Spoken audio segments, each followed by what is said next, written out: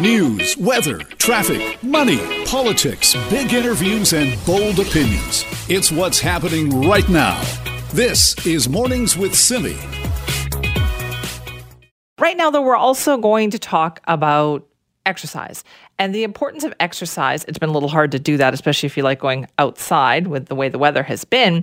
So that's why a lot of people have been going to the gym, but they have been ordered to close, right? Public health orders said that they must remain closed to curb the spread of the Omicron variant of COVID-19. But you know what? People say, well, show us the proof. Owners of some of these facilities say, is it actually spreading in our gyms, in our yoga studios, in our dance studios? Well, that's something that Dr. Bonnie Henry addressed yesterday. And when we have a lot of transmission in our community, we have repeatedly seen the gyms become amplifiers. And we've had a number of examples of that we put out information on. Okay, so she said, I guess, you know what, to sum it all up for her perspective, it is better safe than sorry. Doesn't do a lot, though, for the owners of some of these facilities. Joining us now is Kevin Reynolds, who's the owner of Contenders Boxing Studio. Kevin, thank you for being with us. Thank you for having me, Simi. So are you guys closed right now? So we were closed on December 23rd, and then we got open because the health order allows sports to be open, and we're a boxing facility, so we were allowed to be open at 50% capacity right now. Okay, so what did you hear from customers, from people who come to your gym when you did have to close, Kevin? Like what do people need to do to stay healthy these days?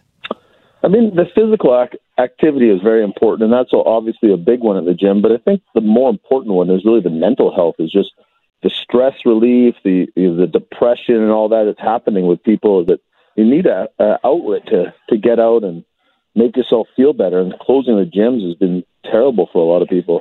And what have you heard from people like over the pandemic, and what's it been like for your business? Well, for the business, it's been terrible.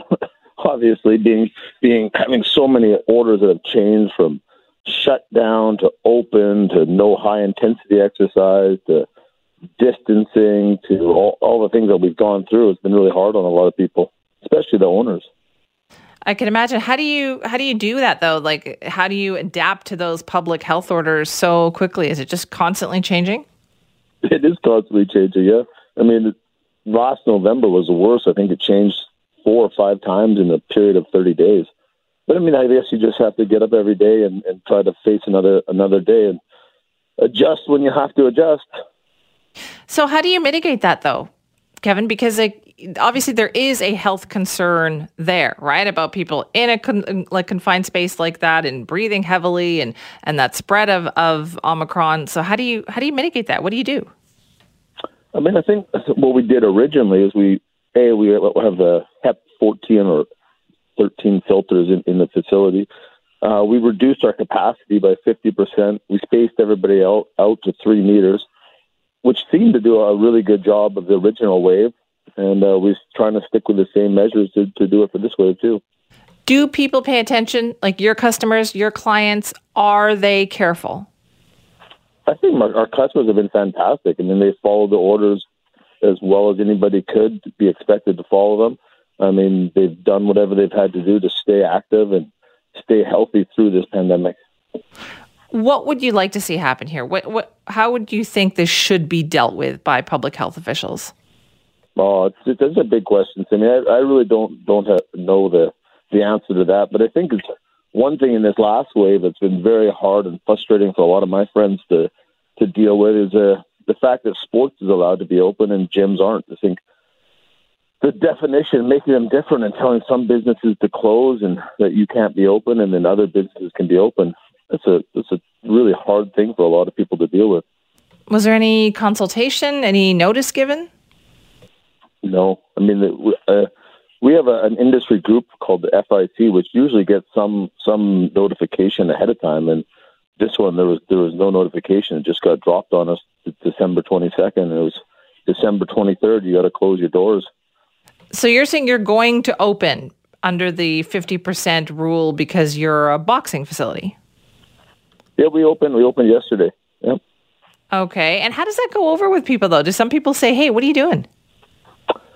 I mean, to be honest with you, I think in all the other orders that have gone through is that we have really worked hard and followed the orders. And again, we're following the provincial health order on this one. But I mean, it's a tough one to really understand why some facilities should be open and some should be closed. But I mean, our clients have overwhelmingly been really excited and happy that we were able to open and allow them some outlet. Right. Okay. So then how do you manage that, though, if it's only 50% capacity, or some people just have to wait to come in? So we have an online booking system. So, it's fairly easy to manage. We just reduce the capacity by 50%. And then if it's full, it's full. So they have to pre-book to come in. So it's not like someone's at the door saying, no, you can't come in, or right. You can come in, So, Kevin, it sounds like your business is hanging in there. How much longer can it hang in there under these kinds of circumstances? Yeah, well, that's a good question. We haven't been able to hang in here because we've been established for 17 years, so we have a lot of long-term loyal members that have really stepped up to the plate and kept their membership through all the lockdowns and went online with us and did all that. But it's not easy. This is almost 2 years, and I'm right in the downtown core, so most of our business comes from the office towers being full. So we're hanging in there, but I'm not sure how much longer. All right, Kevin, thanks so much for joining us this morning. Thank you very much, Timmy. That's Kevin Reynolds. He's the owner of Contenders Boxing Studio.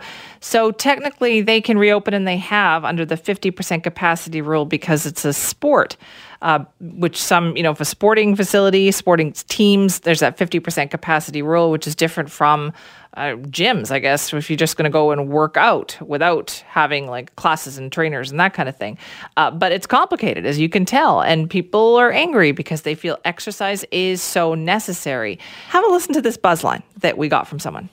Hey, Timmy, regarding gyms and closing for COVID, I was taken back, and it made me turn a little bit more negative. I've done everything for COVID. I've gotten all 3 shots. It was a 2 shots booster. I followed all the rules. When they last closed the gyms, I thought it stopped making sense. At the gym I go to, it's kind of small. Everybody wipes the equipment before and after. There's all social distancing, and, you're being healthy. So why close the gyms? I can understand fitness classes, or maybe do social distancing, spread them out, have inspectors go by and check, but closing the gyms soured it for me. See, that's exactly what we're talking about right there. Thank you so much for your call, because I feel like that is very true. Gyms have gone above and beyond, and, making sure things are working properly and sanitizing and all of that. And that gentleman made many good points there. Like, yeah, fitness classes, absolutely close those down. But if gyms can operate under even 50% capacity rules, spacing people out, wiping things down, shouldn't we allow people to maybe, get some exercise in somehow? It's a frustrating situation. Absolutely. If you want to weigh in, simi at cknw.com, or you can call our buzzline like that gentleman did, 604-331-2899. Also, one of the most interesting things I also heard yesterday from the Dr. Henry press conference is the warning to businesses out there. She said employees are going to have to take sick days. So be prepared, she said, to run your business with fewer employees. Now, people may have been expecting to hear more about potential restrictions.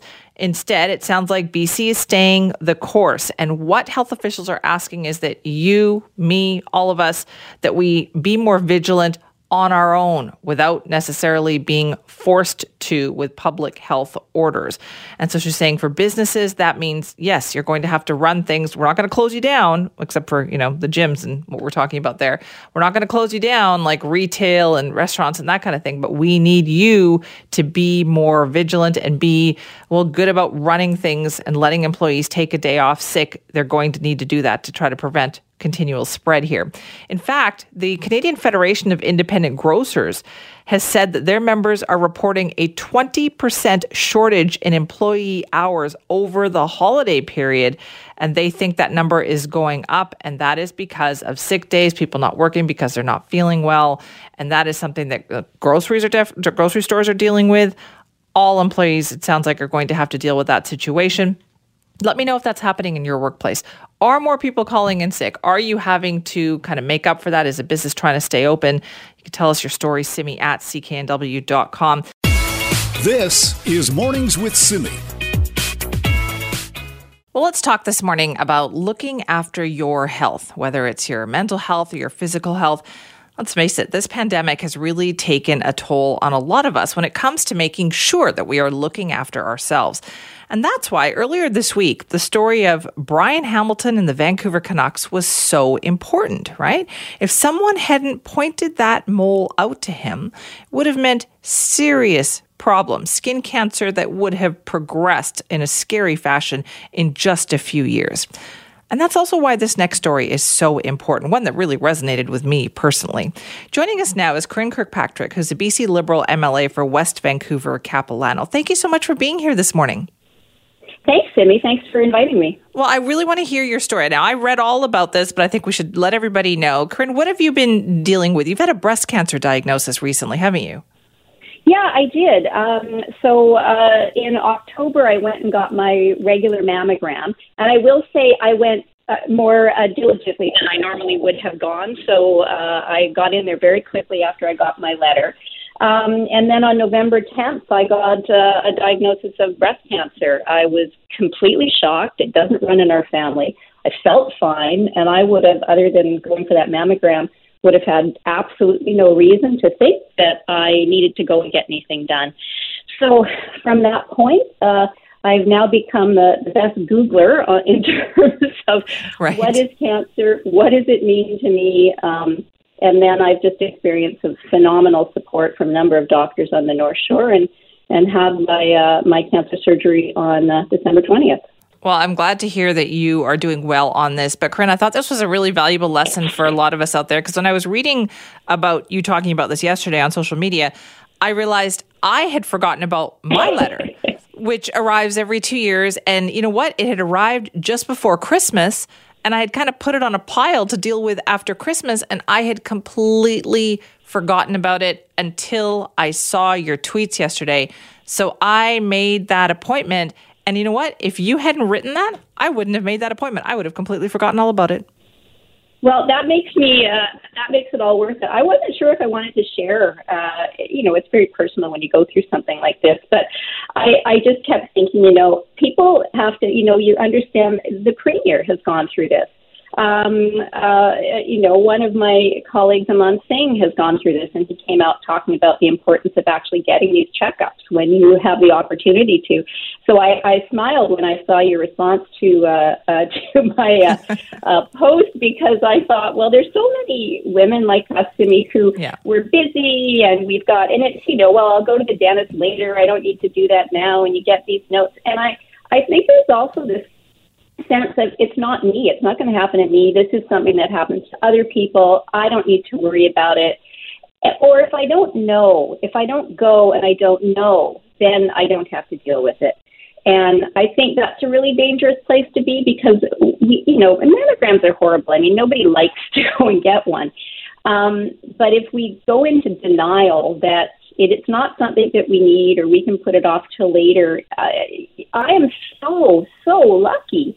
If I had not gone when I got that letter, the cancer that they caught with me, it's an invasive lobular carcinoma, it could have grown. And if I didn't know for 6 months or a year that I have that, we'd be having a really different conversation right now. Oh, man. Yes. Thank you. So that's why I wanted to have you on this morning, so I could say thank you for the reminder. But also, Corinne, do you think a lot of that is happening right now with the pandemic? We have so many other worries going on. I'm not sure people are looking after themselves. It's interesting you say that to me, because the reason that I was really motivated to do this, because I am a bit of a procrastinator sometimes, is with all the health issues and going through this pandemic, I made a commitment to myself that self-care was really important. I mean, I've done everything I can to be healthy with the context of the pandemic and not getting COVID. But I said to myself at the beginning of last year is I need to do everything else I can do to keep my health, because I'm a mom. I've got people around me that rely on me. So for me, it had the opposite effect. I think if we weren't in this very trying time with COVID, I may not have been as quick to make that phone call. But I think that this, some people have thrown up their hands and said, well, there's so much going on. Maybe this isn't a priority right now. So hopefully they'll rethink that. And hopefully, yes, they will. So just tell me, what is your prognosis and what further treatment do you have? Well, it's funny to talk about how being lucky with cancer. I'm so lucky. I was diagnosed with a very small invasive lobular carcinoma, and I have no medical training, so just bear with me with what I've learned here. It's not a cancer that could be found during a physical examination. I had just been to my doctor for a full physical a couple of months prior to this, and it wasn't a lump. I mean, it was, but it wasn't. There was no way to have observed this without having a mammogram. So I just want to say how important that is. So it's stage 1.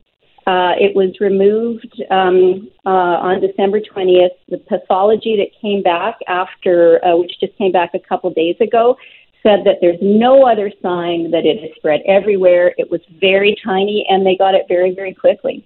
So aside from being a little uncomfortable from the surgery, I may need to have radiation. At this point, I won't know for a couple more weeks until I see the next oncologist. Right. But, Corinne, it sounds like, they caught it in time. So I'm so glad to hear that. I'm glad to hear you're doing well. Thank you for that very valuable reminder this morning. Thank you, and I'm so glad you made your appointment. I did. Good luck with that, Simi, and thanks for talking to me. That's Corinne Kirkpatrick, who's the BC Liberal MLA for West Vancouver, Capilano, also the opposition critic for the Ministry of Children and Families and Childcare, talking about her mammogram. She talked about this online yesterday, and I happened to see it, and thank goodness I did, because I had buried my reminder about going for my checkup too, that you get it every 2 years. It comes, you're supposed to make an appointment and go online. It came right before Christmas. I stuck it in a pile of papers. And when I went digging for it yesterday after seeing Corinne's tweet, I found it. And you know what? I would have forgotten completely about it if I hadn't seen that. So yes, I now have my appointment. Good reminder out there for people to make sure that we stay proactive with the things that we need to do to look after our health these days. This is Mornings with Simi. Well, this cold weather is going to continue for the next couple of days. We have a winter storm watch in effect for the next 24 hours. Not so much during the day today, as we heard from Mark Madriga earlier, but definitely overnight into the early hours. He said 15 to 20 centimeters of more snow falling in the Metro Vancouver area. Now, that is tough. Not just tough for us as people who are out and about trying to do stuff, but wildlife. I mean, wildlife all over the province is impacted by the first extreme heat that we had this summer, now the extreme cold that we are seeing here. According to the Wildlife Rescue Association, though, this winter season has been particularly tough on birds. Joining us now to talk about that is Linda Baker, who's a co-executive director at Wildlife Rescue. Linda, thank you for being here. Thanks for having me. What kind of impacts are we seeing on birds?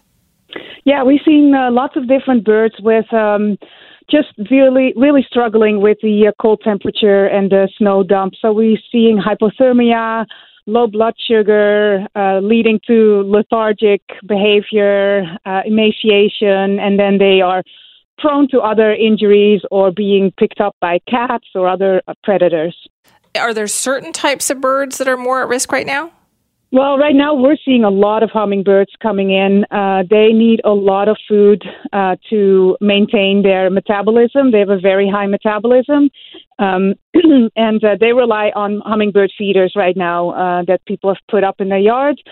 However, they tend to freeze over, so they are struggling to find food. I have seen a lot of chatter about this on social media, about people talking about their hummingbird feeders. What should people do, Linda? So there's three things you need to consider when you have hummingbird feeders up, because you really need to commit. You need to keep them clean, prevent them from freezing, and provide the right sugar water in them. So the freezing is a big problem right now because sometimes they can freeze within a couple of hours. So people have been very creative how to prevent that. Like you can have two hummingbird feeders and then switch them out every couple of hours.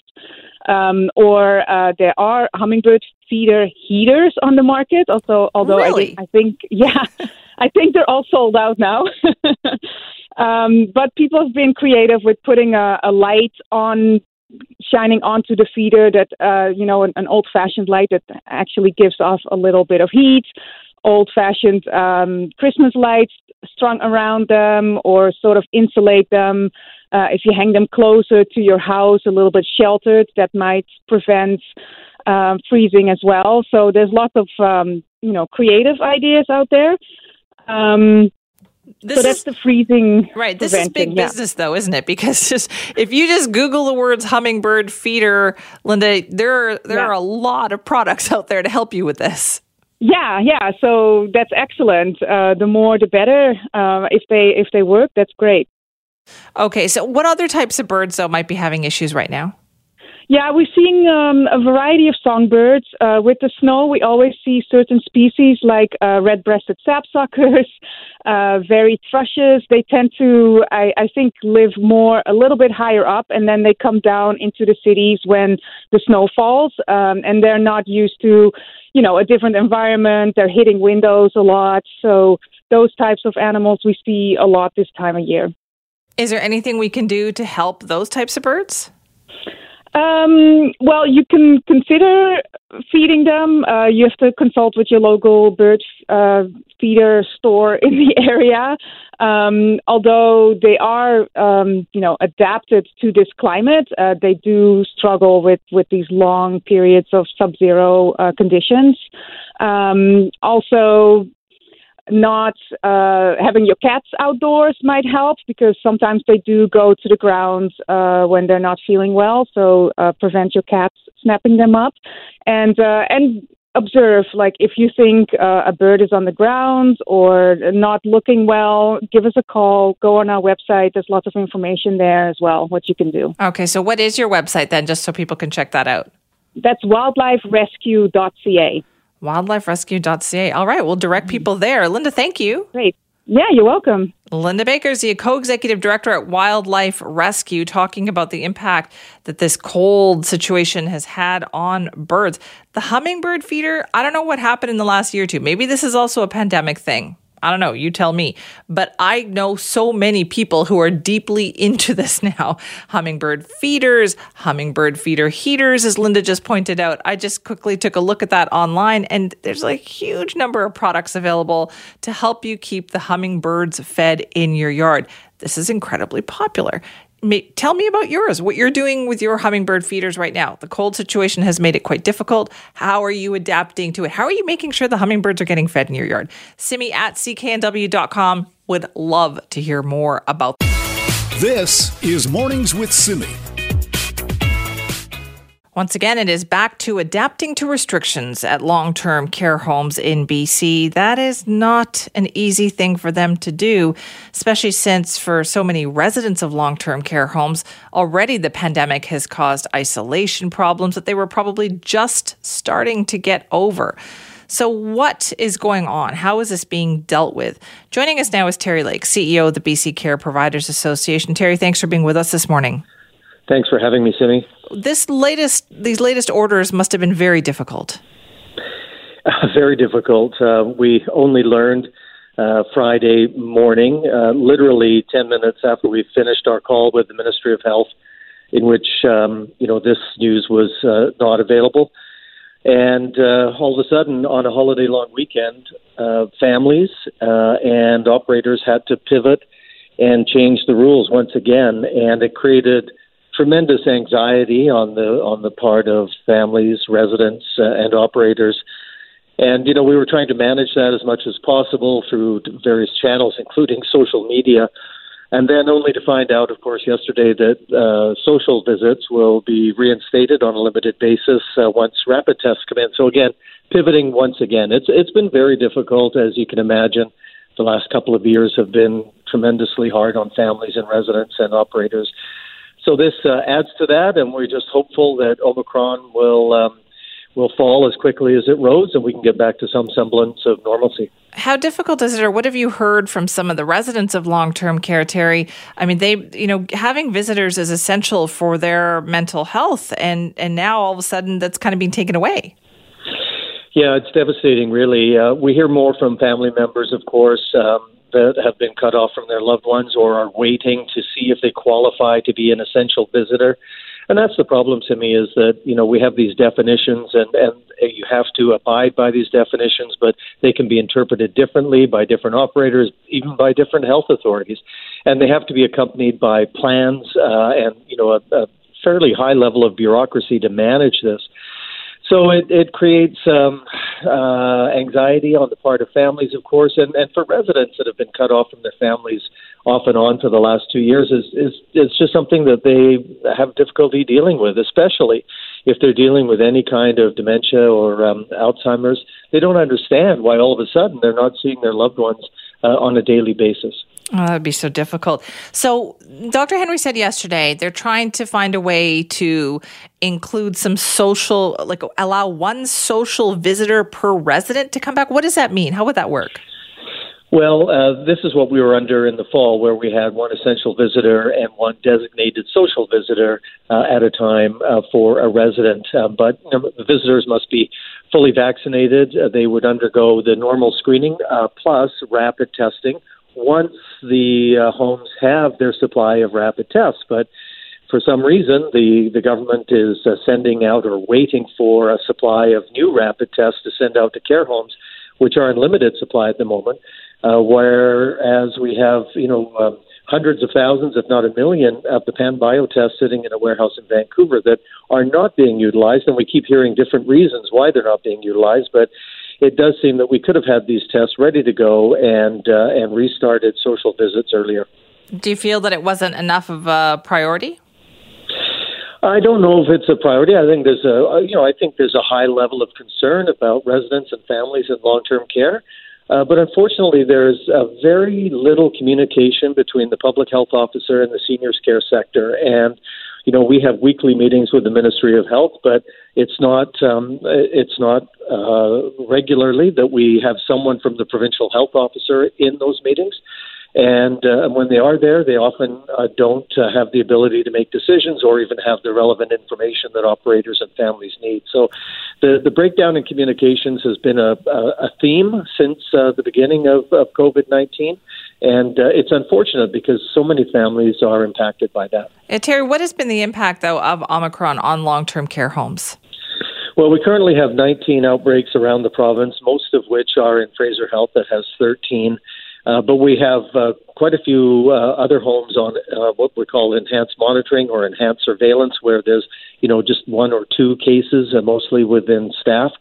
The vaccination, the booster vaccination made a huge difference. And, that was supposed to be rolled out into December. But fortunately, the government listened to our sector and listened to the opposition that demanded it be moved up, and was all done by the end of October.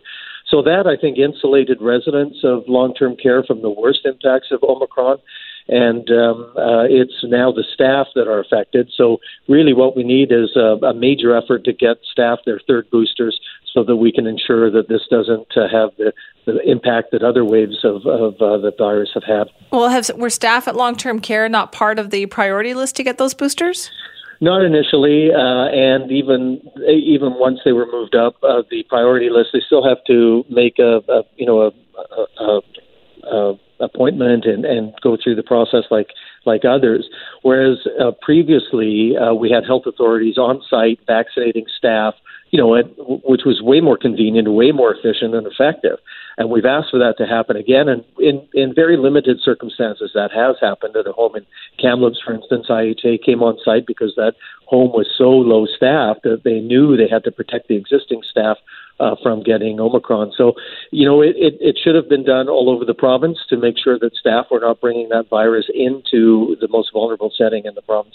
So what happens next, Terry? For the next week or two or a couple of weeks, what can family members expect at long-term care?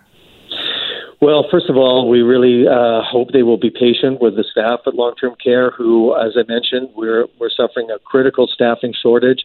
So everyone is run off their feet, and it takes time to communicate and respond to requests to be an essential visitor or the designated social visitor.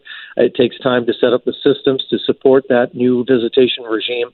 So I'd ask that people be very patient, but also that be very careful in the community to ensure that when they do get to see their loved one in care, they're not bringing the virus in with them, because that would be a tragedy. But by and large, that hasn't happened because families that do have loved ones in care are super careful out in the community already, and have made sure they've got their boosters and they protect themselves from getting infected.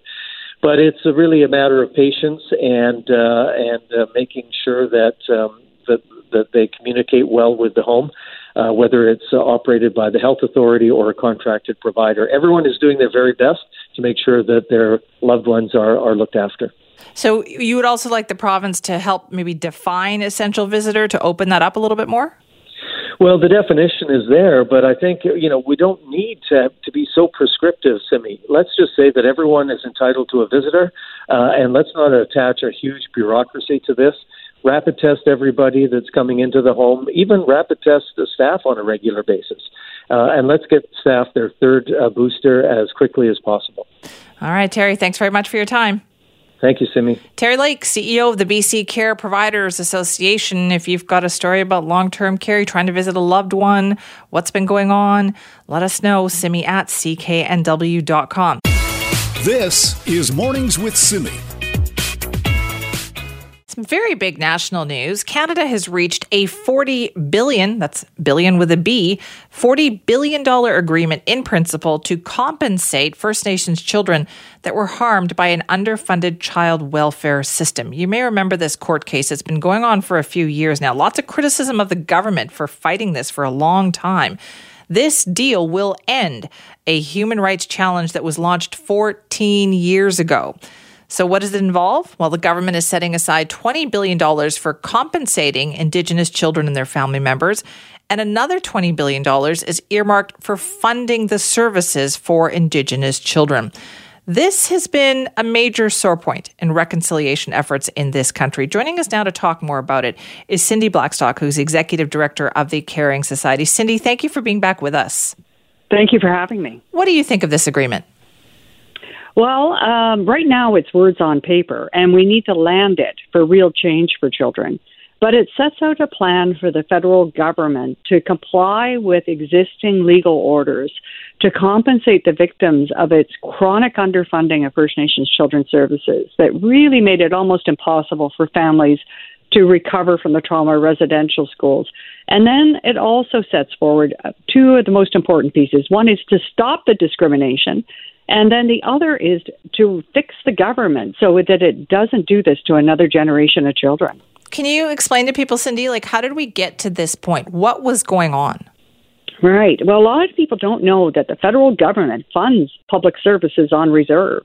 And ever since the country was founded, it's provided far less funding for First Nations people for public services. Basics like water, like children's services, education, everything is underfunded compared to others. And what that has done is that inequality is piled up on the hopes and dreams of children. And it's resulted in more children being in child welfare care than at the height of residential schools.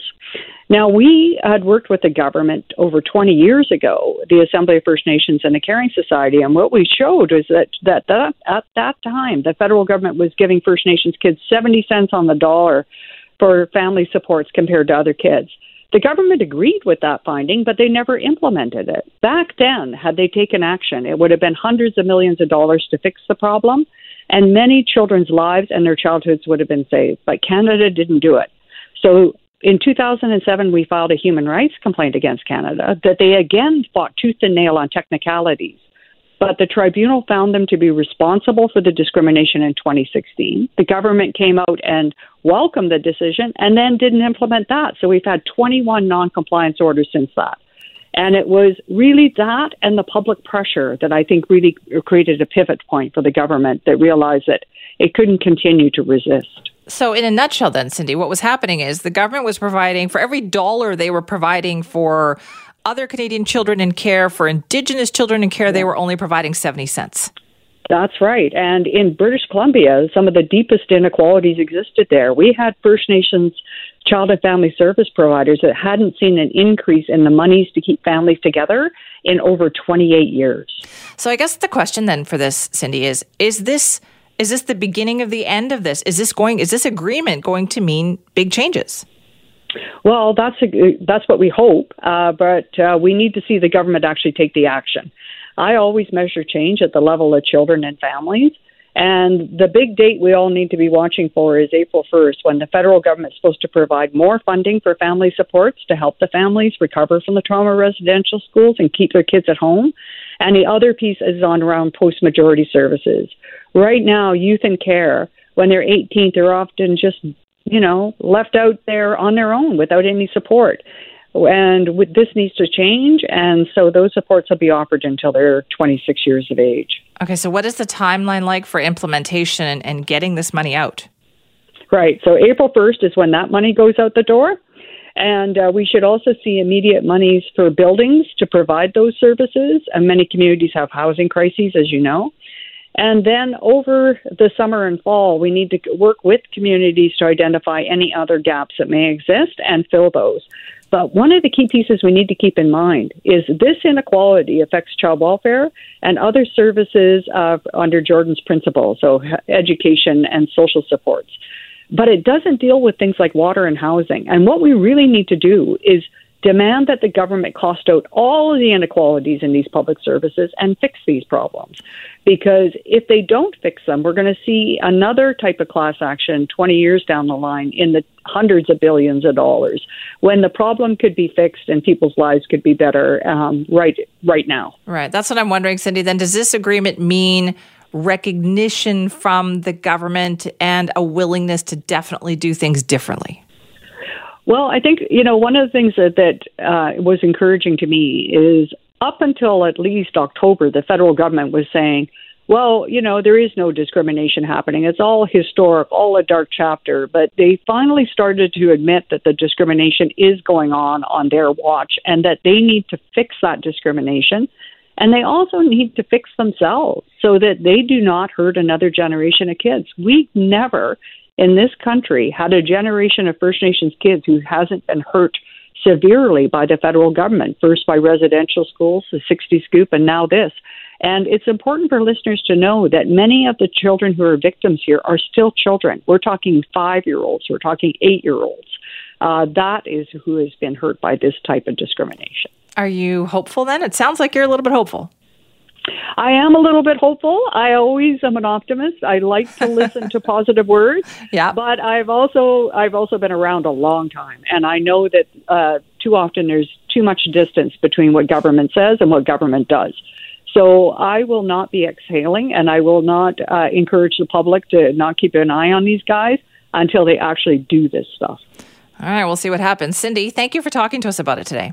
Hey, thanks for having me. Happy New Year. And the same to you. That's Cindy Blackstock, Executive Director of the Caring Society, talking about this historic agreement that has been reached. It's an agreement in principle. It's $40 billion to compensate First Nations children who were harmed by an underfunded child welfare system, and then earmarks $20 billion for compensation, $20 billion for funding the services for Indigenous kids at the same level that the services are funded for other Canadian children.